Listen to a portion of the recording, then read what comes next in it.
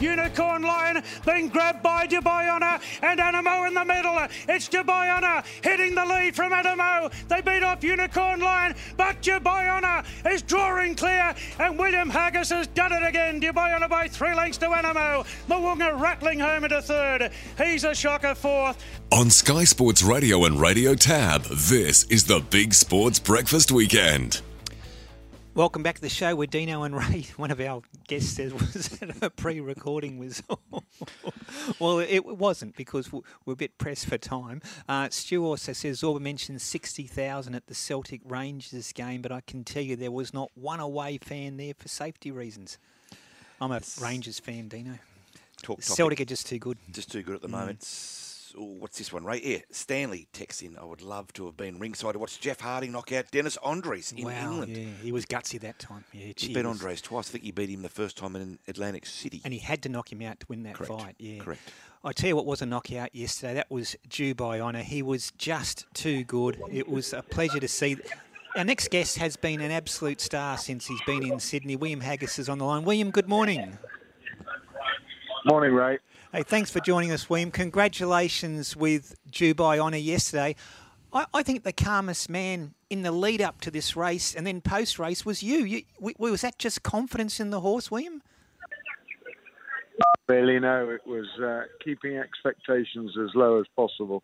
Yeah. And you must remember, Ray, that when lots of people in my position are like ducks. On the top of the water, they look serene and calm, and underneath, their legs are going like mad to keep going. Yeah.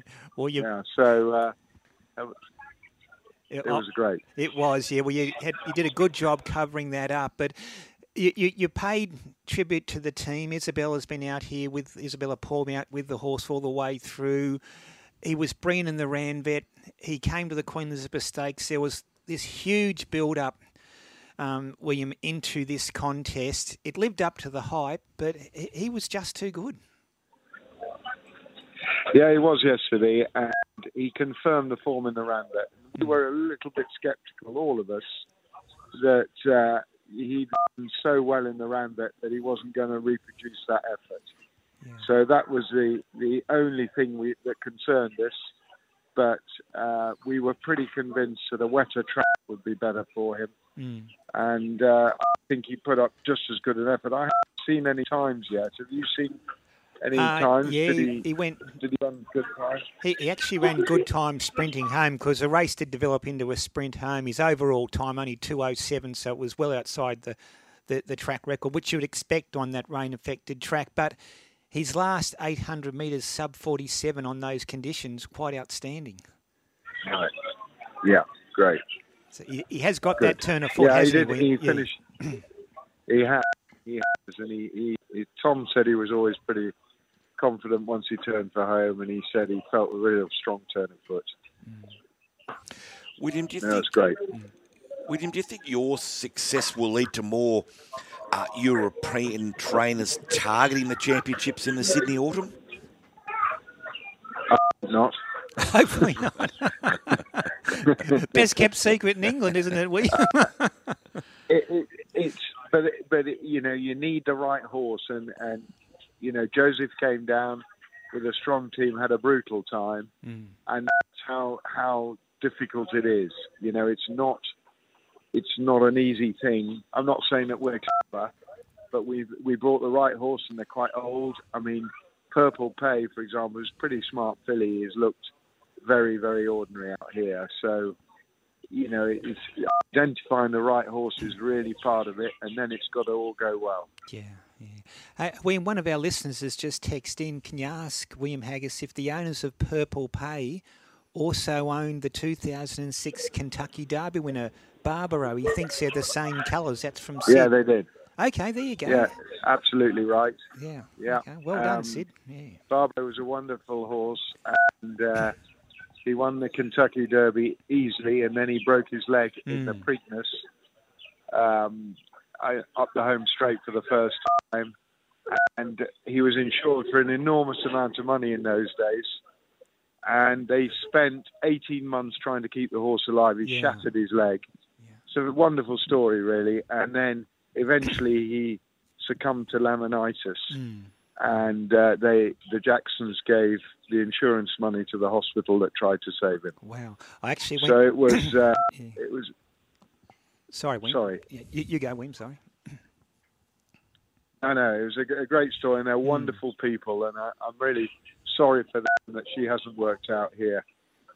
Yeah, no, fair enough. Yeah, I actually went to that 2006 Belmont because it looked like he was going to win the Triple Crown after his derby, and then of course he had that injury Barbara you mentioned, William, and there was the world's biggest get well card out the front of Belmont racetrack in New York for people to sign, and he certainly moved a lot of people. This horse moved a lot of people in the last 3 or 4 weeks, due by honour, and.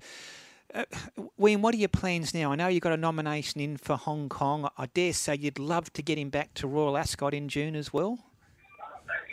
Yeah, well, we can't. We've got to be careful. We don't do everything, Yeah. but my long-term plan will be to try and bring him out here again next year, and try and repeat what he's done. We'll see, but he'll go to Hong Kong on the way home. And then we'll take it from there. We've got 1 or 2 others in the stable that might be going to Ascot for the Prince of Wales and the other race. Okay. William, have you got a English or an Epsom Derby hopeful this year? Sadly not. Okay. Sadly, I don't think so. Fair enough. Yeah. Well, but we're always looking, Ray. Of course. Yeah. Well, William, what about the build-up to this clash yesterday? You've been only in Sydney for a week, but I know people like me have been driving you mad for some weeks. England has its big moments, Royal Ascot and the Derby, but there's not a lot of cut-through in the mainstream media, whereas in Australia it's still prevalent. Is that what you've noticed down here? Yeah, unbelievable. I mean, the publicity we've had has been demanding but lovely. And it's so nice that such an interest is taken by Australians in our great sport. And the tragedy is that in England it's far more a betting product, and the actual horse themselves are not number one. But here, seems everyone, of course they love a bet, but everyone likes the horses. And what was so lovely about yesterday for me was how many young people were there, and how much this sport and business is thriving here. So good on you. We're very envious in the Northern Hemisphere. William, just on the championships, how big is the championships compared to other events that you've been to globally? They're pretty big. I mean, obviously we've had a bit of luck here, so we're going to say that, but they're pretty big. It's a fantastic time racing in Sydney in the autumn. It's great. It's a shame occasionally the weather ruins it. Yeah. But the concept is great. The atmosphere yesterday was terrific, and it's great. Keep it up. Keep it up. I'm sure plenty more will come. Exactly. Well, William, will we see any of your horses down here for spring in Sydney or Melbourne? Not sure yet, but we're always looking. We're always keen to. And I'd like to have a go at that Golden Eagle. That appeals to me. Okay, yeah. But, it's a long way to come. So the Golden Eagle for a 3-year-old might be hard. Yeah, I understand. This poor man hasn't slept since he's been here, Dean. He hasn't got to the time zones right. But we have been talking about another sport, which I know that you once opened the batting for Harrow against Eton at Lord's way back in 1979. You captained the side in that traditional match, and Dino and I love our cricket, William, but what's happening with Bazball? What is it all about? How do you see the Ashes going this summer in England? I think it'll be fantastic, because we were very envious of the Langer-Hayden era, when, if there was a loose ball on the opening day of the Test match, Hayden used to hit it for 6. He never let it through to the keeper, and that's the way, the attitude the English players have got at the moment. Yeah. And, they had a phenomenal series in New Zealand where I think they scored 400 and something. Unbelievable. On the first day. Mm.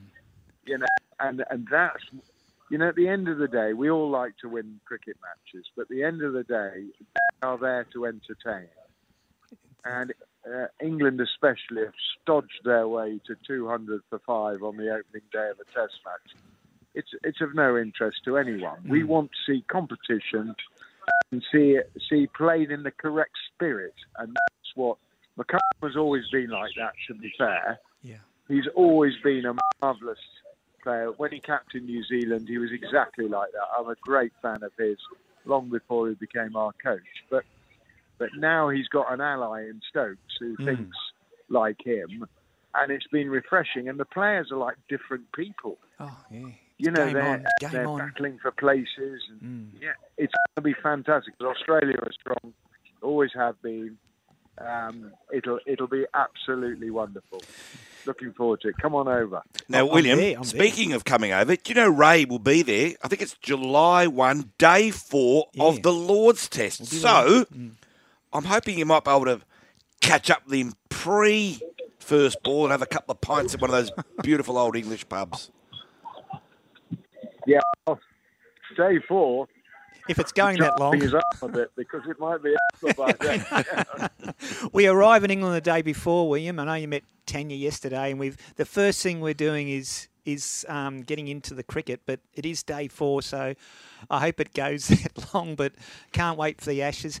Hey, William, it's been fantastic for you and your stable with Dubai Honour. Congratulations. Another hit-and-run mission pulled off. All the very best. I know you're leaving for England tonight. Best for the Northern Heavens. Get it right, Dino. Northern Hemisphere summer. Hope to catch up with you in England and hope to see you back down in Sydney again very soon. Well, Ray, if there isn't a 4th day at the Test match, come and see us in Newmarket. Done deal. Good on you. Thanks so much, William. Good man.